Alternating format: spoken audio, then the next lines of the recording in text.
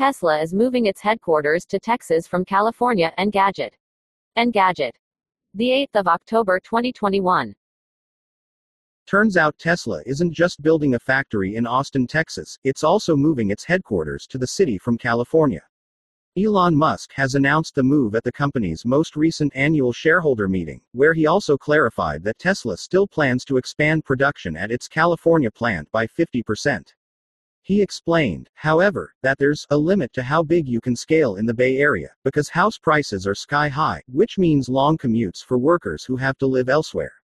The move doesn't come entirely as a surprise. Musk previously threatened to move Tesla's headquarters out of California after coronavirus lockdowns forced the company to suspend production in the state. He even called the lockdown orders fascist during an earnings call in 2020 and then personally relocated from LA to Austin a few months later. That said, it's worth noting that Tesla is now based in a state where it can't sell its cars to buyers directly, which has been its approach from the beginning, due to pro-dealership laws.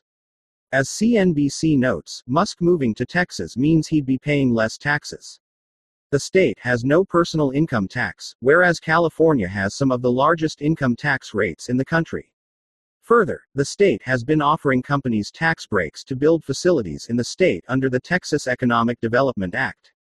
During the meeting, shareholders also voted on proposals to improve company governance. The New York Times said they agreed on most of the proposals aside from a couple that the company opposed, one of which would require the company to publish reports on its efforts to diversify its workplace.